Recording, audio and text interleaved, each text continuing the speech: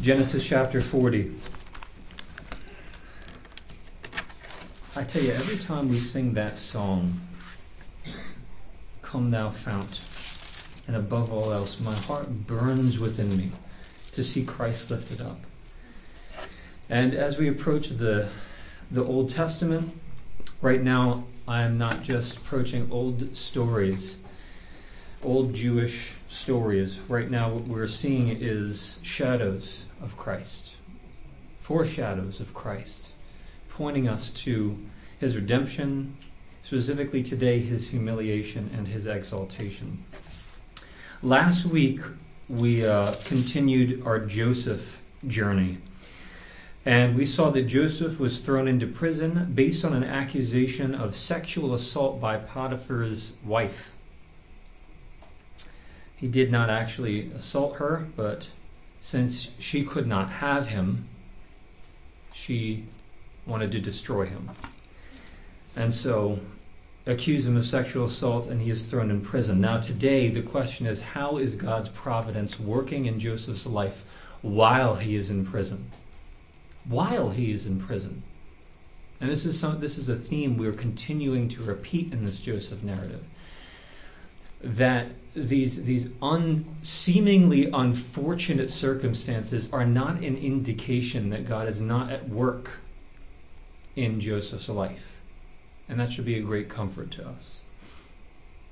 So these two chapters, I want to deal with two chapters today. This is a big chunk of Scripture, 40 and 41.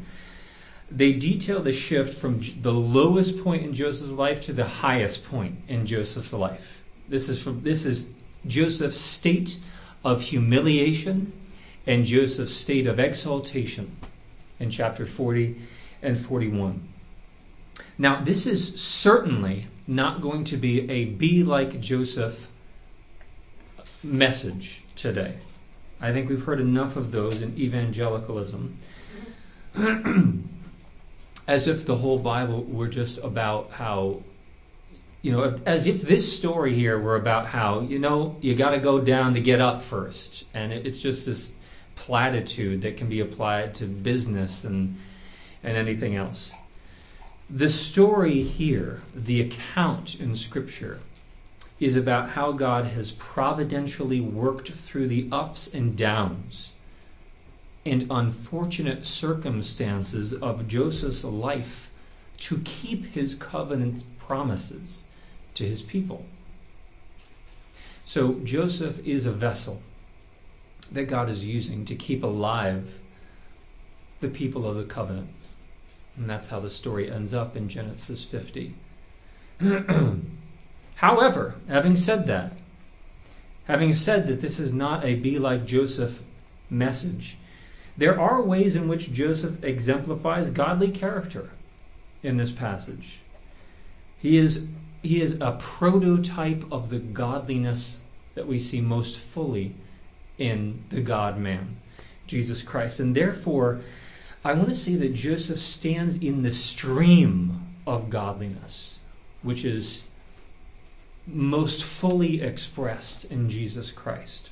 So I want you to, as we look through this passage, I want you to today look and see how God's providence, on the one hand, is working in Joseph's life, and number two, how Joseph does have and maintains a Godward mentality throughout the life of his difficulty, trials, resulting in redemptively oriented exaltation in his life. So, chapter 40. What happens to Joseph when he was thrown into prison? Sometime after this, the cupbearer of the king of Egypt and his baker committed an offense against their lord, the king of Egypt. And Pharaoh was angry with his two officers, and the chief cupbearer and the chief baker, and he put them in custody in the house of the captain of the guard, in the prison where Joseph was confined. The captain of the guard appointed Joseph to be with them, and he attended them, and they continued for some time in custody. Now the cupbearer and baker that sounds like menial work. You're bearing the cup, you're giving the goblet to the king, and you're baking food. So it sounds like, this is not that important. But actually, these were positions of great authority in a kingdom. Because if you wanted to kill a king, you would poison his food or you would poison his drink. So therefore, the cupbearer and the baker actually had rank. And it seems that the cupbearer would have been a position that was in charge of everything, from the harvesting of the grapes to the giving of the wine to the king. So where are the grapes coming from? Who's handling those grapes? How was the wine made? He would probably be overseeing that whole process and then delivering it to the king himself. The same thing with the baker. Where are we getting the grains from? He's overseeing the process, and finally he's giving it to the king. So, these were actually positions of fairly high rank in a kingdom, in an ancient kingdom. Now, we're not told exactly what they did, why they're thrown in prison. We don't know if it was a fly in Pharaoh's wine or sand in his bread. We're not sure, but we do know that the offense was great enough for them to be thrown in prison. So, Joseph in custody with two men. And one night they both have a dream. And one night they both dreamed, and the cupbearer and the baker of the king of Egypt, who were confined in the prison, each his own dream, and each dream with its own interpretation. When Joseph came to them in the morning, he saw that they were troubled. So he asked Pharaoh's officers, who were with him in custody in the master's house, "Why are your faces downcast today?" And they said to him, "We have had dreams, and there is no one to interpret them." And Joseph said to them, "Do not interpretations belong to God? Please tell them to me."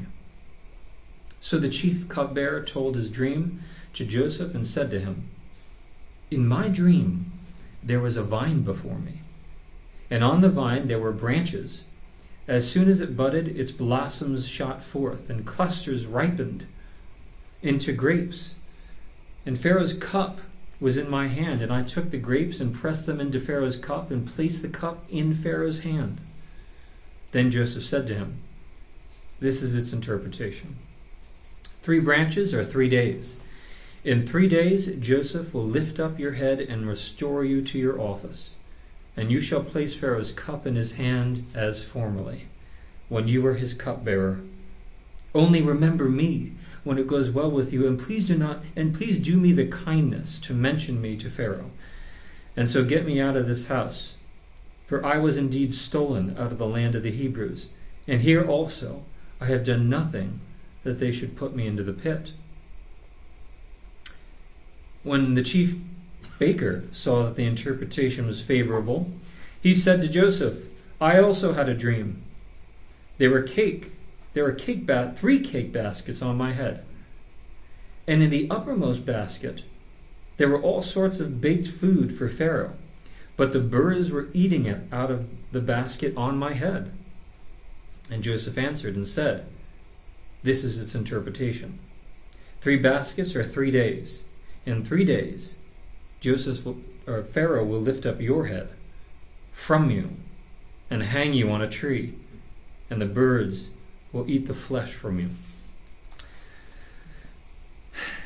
Here we see Joseph emerging as a prophet, an interpreter of dreams. The one thing here that we see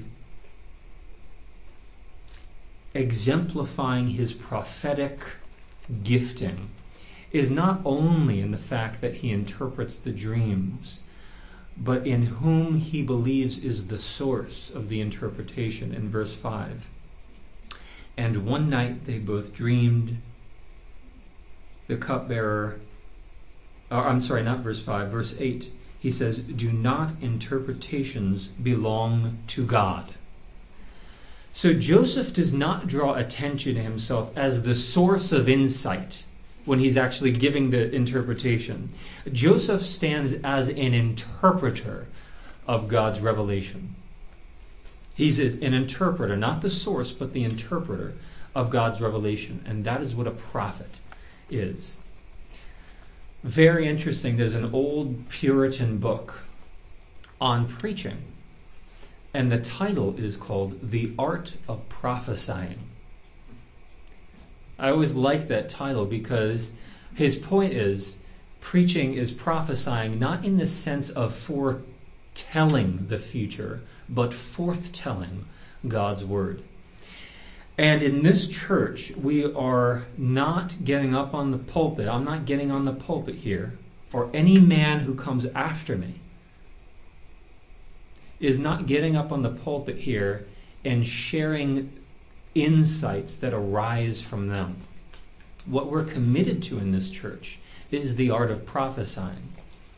We are going to simply interpret what God has revealed. Clearly expose what God has revealed in His Word. That's why we're committed to expository preaching, meaning we go through a passage of the Bible. This is the Word of God. So therefore, we're going to go through passages of Scripture, and we're going to expose the meaning of that word and show how it is helpful, an encouragement, a rebuke, or a command to God's people. And ultimately we see all the promises of God fulfilled in Christ Jesus. And so this is why, the prophets were interpreters. The priests were to teach the law of the Lord. Paul tells Timothy, preach the word. The Great Commission is to make disciples, teaching them to observe everything I have commanded you. So men, women, brothers and sisters, what we're doing here in this church is we are interpreting God's revelation to us. And we're bringing, and I know I've said this before, sometimes it almost slightly annoys me when we talk about how does this apply to me? How does the Bible apply to me? And yes, we do need to apply the Scripture. But more fundamentally, what I'm looking for is how do we apply ourselves to the commands of Scripture? So this is what we're doing. We are interpreting God's revelation. So, he is the gift of a prophet, and that gift of a prophet is confirmed by the fact that he is acknowledging God as the source of his insight, and the fact that he's interpreting dreams, and now the third fact that the dreams, the interpretation of the dreams, actually come true. Verse 20. On the third day, which was Pharaoh's birthday. By the way, that's how you know a true prophet, because many men, especially in more charismatic circles, have predicted the end of the world or the rise of this and that. If it doesn't come true on the date they said it would, that means that that's a false prophet, and that we should not listen to that kind of person. On the third day, which was Pharaoh's birthday, he made a feast for all his servants and lifted up the head of the chief cupbearer and the head of the chief baker among his servants. He restored the chief cupbearer to his position, and he placed the cup in Pharaoh's hand. But he hanged the chief baker, as Joseph had interpreted to them. Yet the chief cupbearer did not remember Joseph, but forgot him. So, what Joseph has prophesied has come to pass. The cupbearer is restored to his position. The baker is killed and hanged. And although Joseph said, please remember me when you enter the kingdom, this man forgets. So in prison, Joseph is an interpreter of dreams, and that's very clear. Now, this chapter kind of sets up what's going to happen now. He's in prison, he interprets the dreams, the cupbearer forgets completely about him, and then what happens in verse 1 of chapter 41? After 2 whole years, Pharaoh dreamed that he was standing by the Nile. Stop right there for a minute. After 2 whole years. Joseph at this point has been a slave or in prison, I believe, for 13 years in Egypt. And we're not even sure how long he was in prison before the 2 years he was forgotten. So years in prison. I want you to note how slowly God's providence seems to work in our lives. God's providence and preparation is a very slow process. He called Moses when he was 80 years old and actually sent him out into the wilderness when he was 40 and used him when he was 80 years old. That is a lot of slowness in God's presence. It's slowness to us, but it's not slowness to God. And that's exactly what Peter said. He says, don't count the providence of God as slowness, but God is patient, not willing that any should perish, but that all should reach redemption. So choose to live at God's pace of providence. Joseph had to be in the prison for 2 whole years before he was even remembered. So if we outpace God's providence, we're going to be frustrated at God, frustrated ourselves, feel like God is not working. Humble yourself under the mighty hand of God. This is the lot he's given you right now. And I think we see in Scripture the best place to be is a humble submission, a trusting posture where you are right now, and at the proper time he will lift you up. He will lift you up. And that's what Peter says. Humble yourselves under the mighty hand of God. And when the time is right, he will exalt you in whatever that form, that exaltation will be. The exaltation will definitely be a redemptive purpose. We're not just talking about attaining positions. We're talking about being useful to God. So humble yourself under the mighty hand of God, and when the time is right, he will exalt you. So, Pharaoh has this dream, and behold, verse 2, there came up out of the Nile 7 cows, attractive and plump, and they fed in the reed grass. And behold, 7 other cows, ugly and thin, came up out of the Nile after them, and stood by the other cows on the bank of the Nile. And the ugly and thin cows ate up the 7 attractive, plump cows. And Pharaoh awoke, and he fell asleep and dreamed a second time. And behold, the 7 ears of grain, plump and good, were growing on one stalk. And behold, after them sprouted 7 ears, thin and blighted by the east wind. And the thin ears swallowed up the 7 plump, full ears. And Pharaoh awoke, and behold, it was a dream. So in the morning his spirit was troubled, and he sent and called for all the magicians of Egypt, and all its wise men. And Pharaoh told them his dreams, but there was none who could interpret them to Pharaoh. Then the chief cupbearer said to Pharaoh, I remember my offenses today. When Pharaoh was angry with his servants and put me and the chief baker in custody in the house of the captain of the guard, we dreamed on the same night, he and I, each having a dream with its own interpretation. A young Hebrew was there with us, a servant of the captain of the guard. And when we told him, he interpreted our dreams to us, giving an interpretation to each man according to his dream. And as he interpreted to us, so it came about. I was restored to my office, and the chief baker was hanged. Now, what is peculiar about Pharaoh's dream here, obviously, is imagine thin, ugly cows. You can see their ribs. They're yellowed and they're sickly, and they come out of the Nile.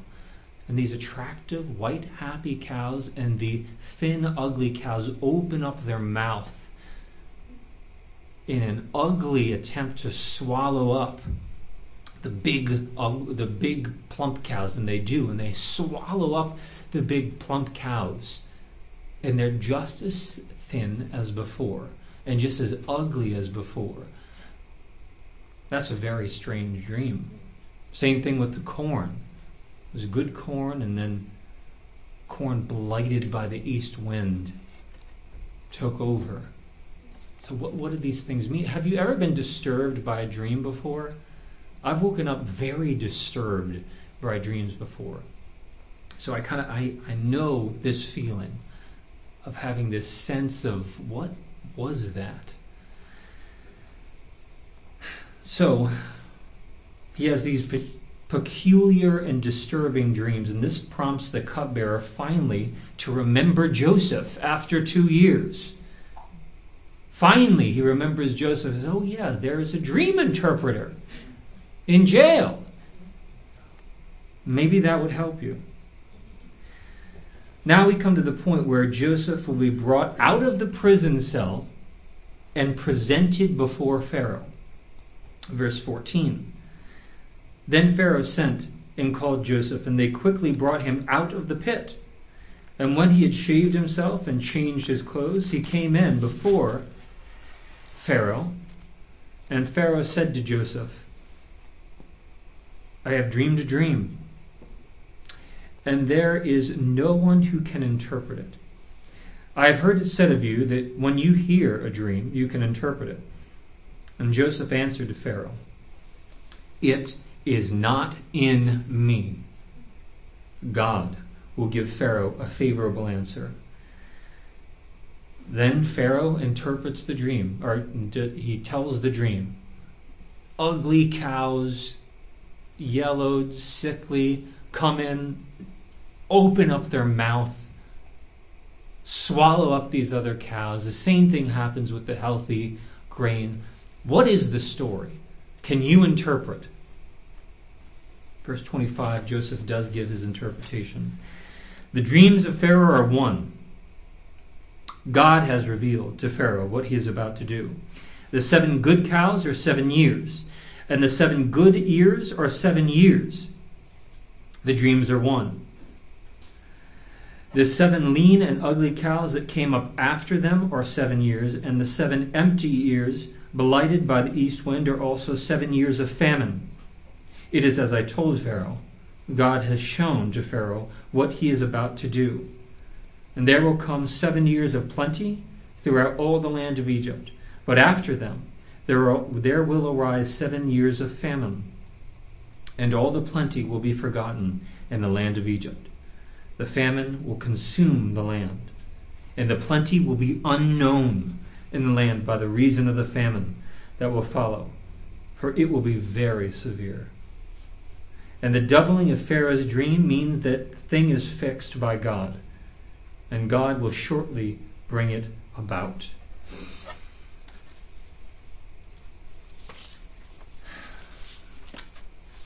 The most significant thing that happens in that section that I just read is not that Joseph interpreted the dream to Pharaoh. But as I see it, the most significant thing that happens is the manner in which he interprets it. Here we are, after Joseph has spent years as a slave and then in prison. Finally, he's called out of prison, and he is presented before who is at this time the most powerful man on earth. This is the time to show his worth, his value. This is the time for him to show that he is somebody unique and special.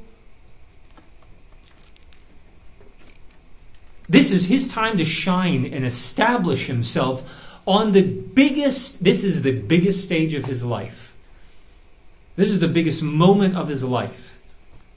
And he can demonstrate with cool and calm collectedness how he is useful to Pharaoh. And he can get out of prison. Yet, notice his language in verse 16. It is not in me.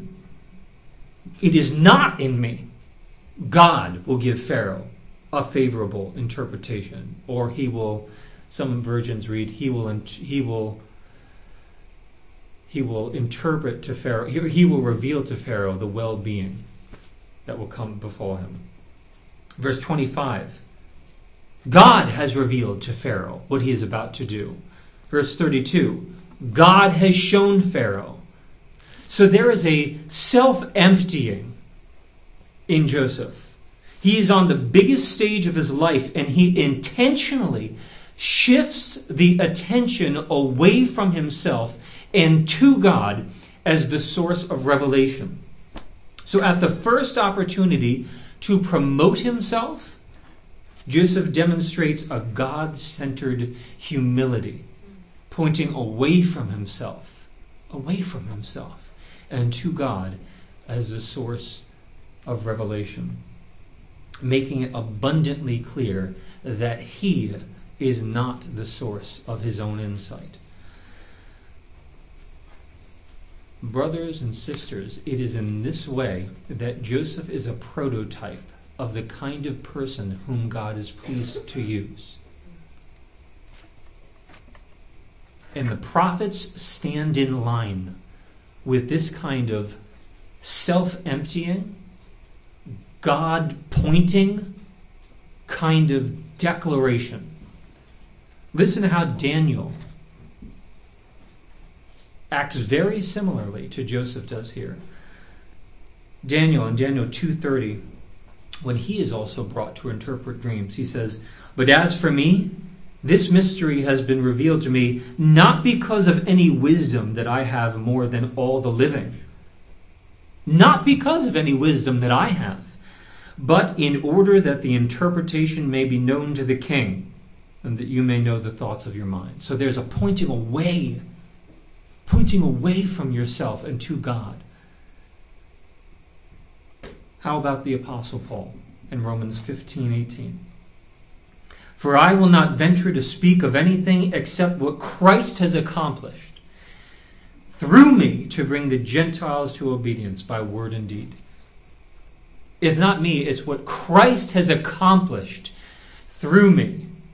So as I see it, the kind of men and women that the Lord uses in his kingdom are the kind of people who are free from anxious self-promotion. They're not glory hounds looking to promote themselves, looking to point to themselves as the source of insight and revelation or power or usefulness. These men point away from themselves.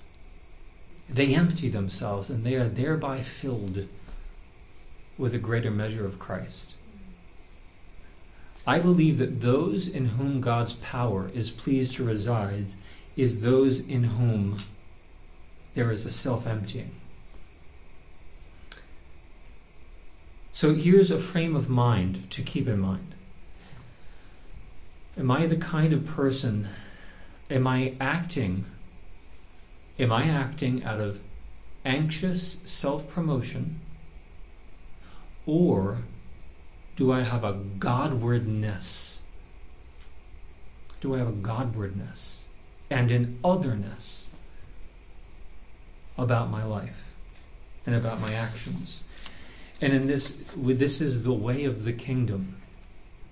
Here is the secret of power in God's kingdom. Because you see the qualities of Christ in this, that Philippians 2 passage which we refer to so much because it's so poignant. Who was in the form of God, he did not count equality with God a thing to be clung to. What did he do? He emptied himself and took on the form of a servant.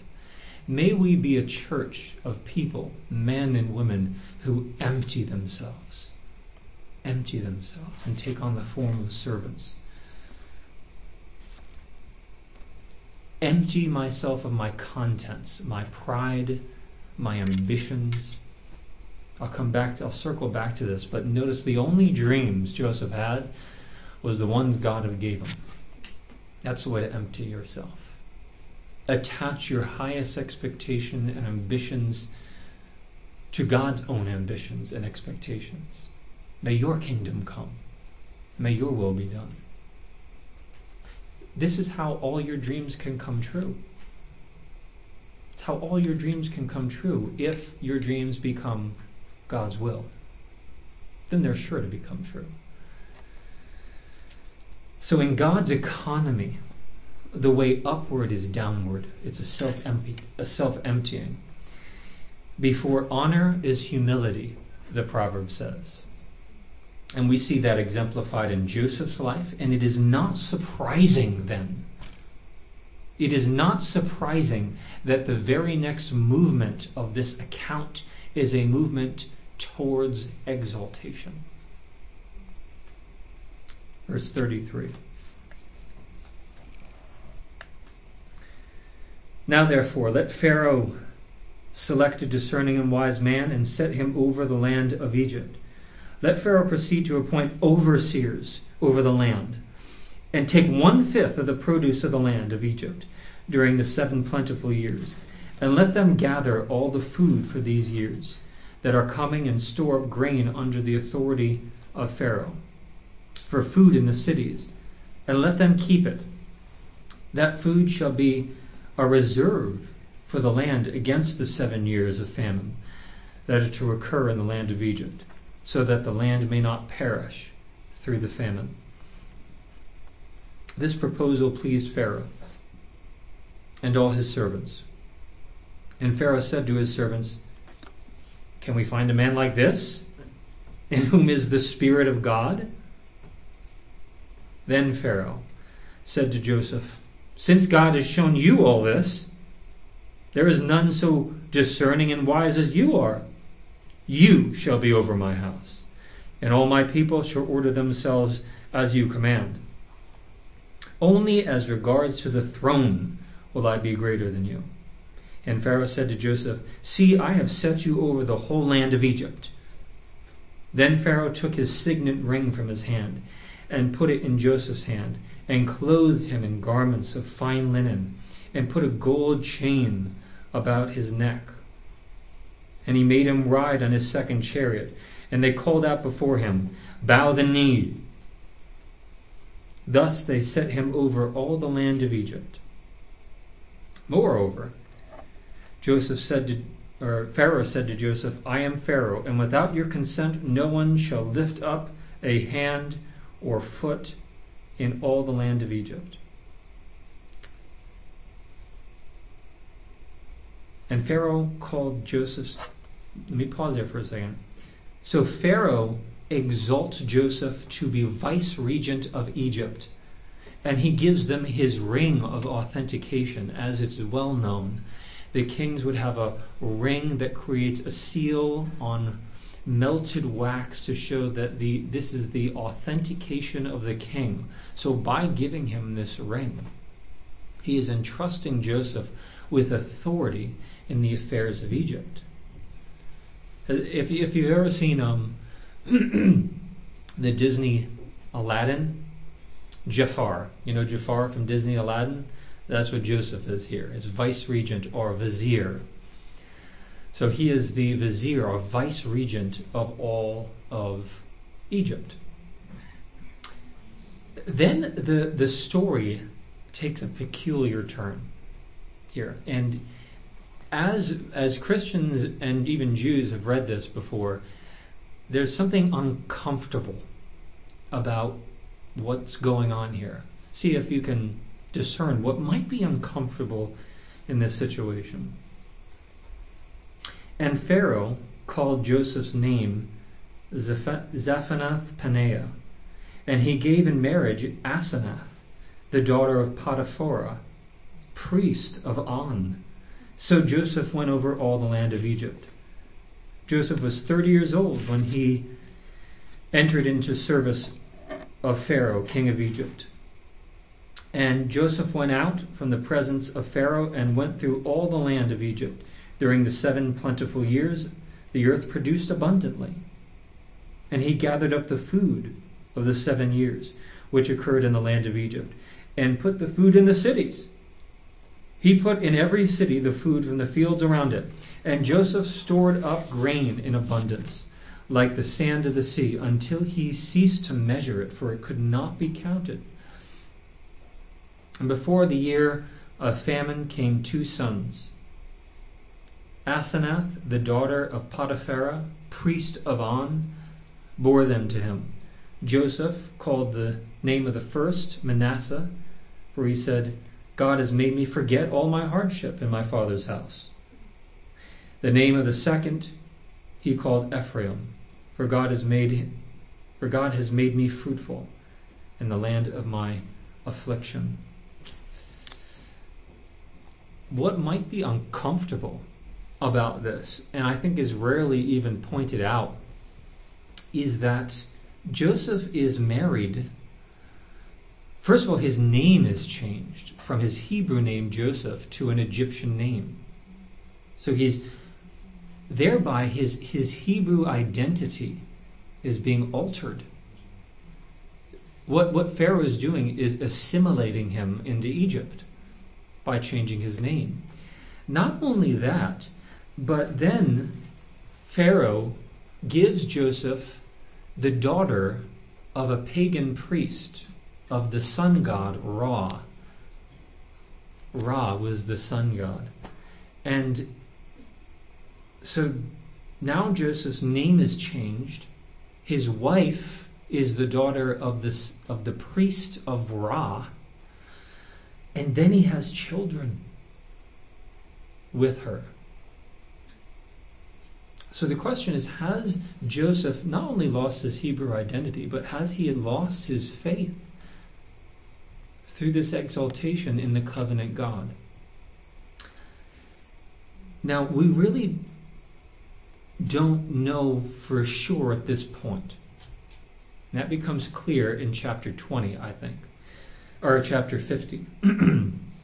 But I think we can have confidence that Joseph kept faith in God's covenant promises and kept faith, the faith of his father Abraham. Why? Because he gives his children Hebrew names, not Egyptian names. He gives them Hebrew names, Manasseh and Ephraim, which become tribes in Egypt, or in Israel. And he continues to reference God throughout his time. God has made me prosper in the land of my affliction. You meant it for evil, but God meant it for good. So he continues in the faith of his fathers. And finally, in chapter 50, he will request to be buried back in the promised land. He will request that his bones be brought back to the promised land. And this shows, I think, that Joseph was in the land of Egypt, but he was not of the land of Egypt. Yes, his name was changed. Yes, he was given a wife of a pagan priest. But he kept the faith of Abraham. And at the very end of his life, he would ask that his bones be buried in the land of promise. And we have this mentioned in Hebrews chapter 11, verse 22. By faith, at the end of his life, Joseph made mention of the exodus of the Israelites and gave directions concerning his bones. So by faith. So I think we can have confidence that Joseph kept the faith of his covenant father Abraham. Then, after this happens, the nations are given food because of the wisdom of a child of Abraham. 53. The 7 years of plenty that occurred in the land of Egypt came to an end, and the 7 years of famine began to come, as Joseph had said. And there was famine in all the lands, but in all the lands of Egypt there was bread. When all the land of Egypt was famished, the people cried to Joseph for bread. And Pharaoh said to the Egyptians, "Go to Joseph and do what he tells you." So when the famine had spread over all the land, Joseph opened all the storehouses and sold to the Egyptians, for the famine was severe in the land of Egypt. Moreover, all the earth came to Egypt to Joseph to buy grain, because the famine was severe over all the earth. Well, what we have here is God's covenant promises to Abraham beginning to take shape. All the nations are beginning to be blessed in the life of Joseph. Not through Egypt, but through Joseph. In you, in your offspring, all the nations of the earth will be blessed. And we, even if it's in rudimentary form, we see these covenant promises beginning to take shape, so that the Lord is blessing the nations and keeping his covenant, giving his covenant people life because of an offspring of Abraham. I mean, broiling under this is Christ.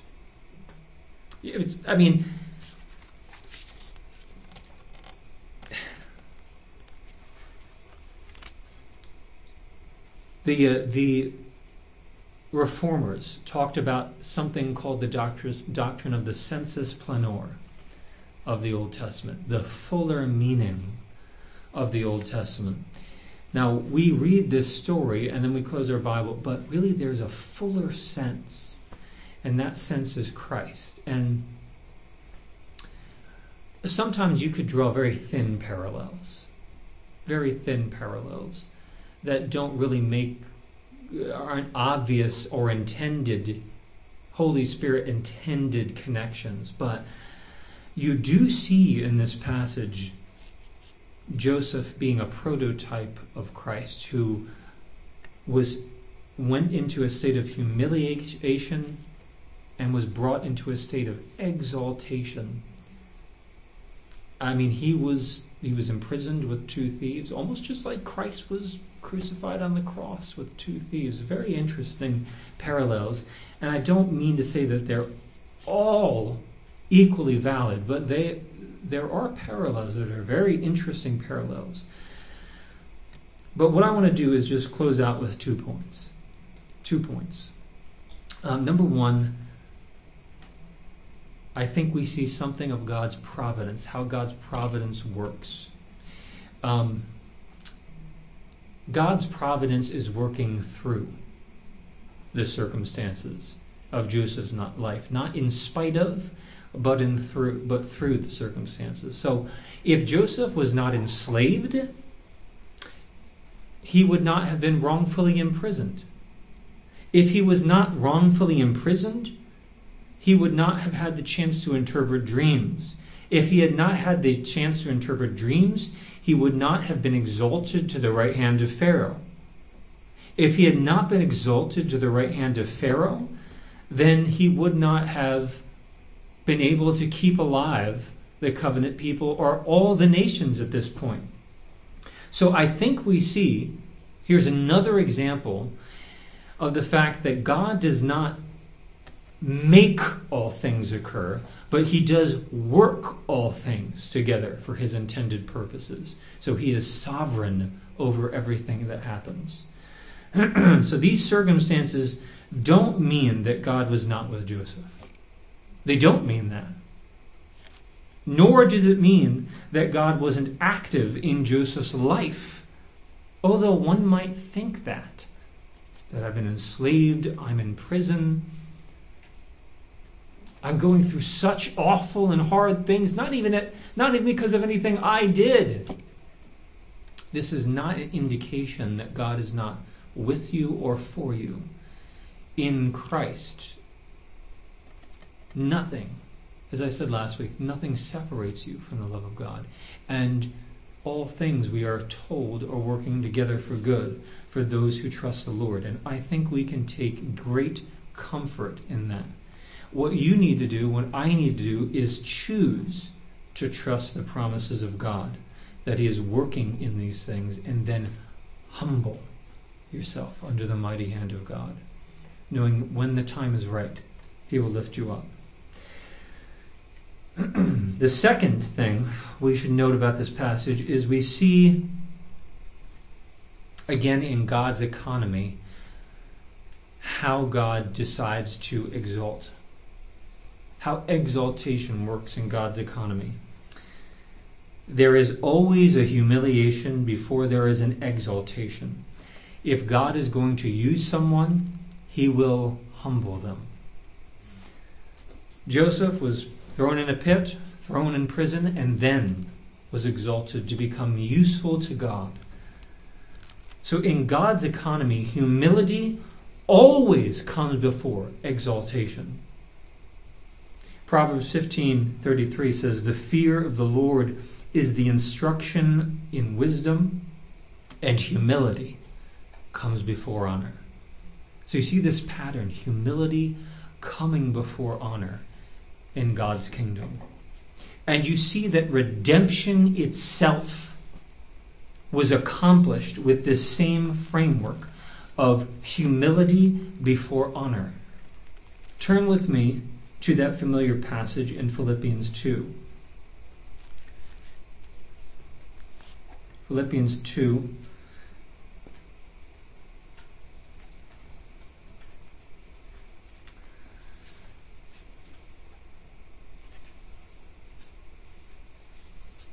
"Have this mind among you, which is yours in Christ Jesus, who, though he was in the form of God, did not account equality with God a thing to be grasped, but emptied himself, taking on the form of a servant, and being born in the likeness of men. And being found in human form, he humbled himself by becoming obedient to the point of death, even death on a cross. Therefore God has highly exalted him and given him the name that is above every name, that at the name of Jesus every knee should bow and every tongue should confess that Jesus Christ is Lord, to the glory of God the Father." So you see this state of humiliation and state of exaltation even in the framework of redemption itself accomplished by Christ. And as disciples of Christ, we follow Christ's pattern of humility before honor.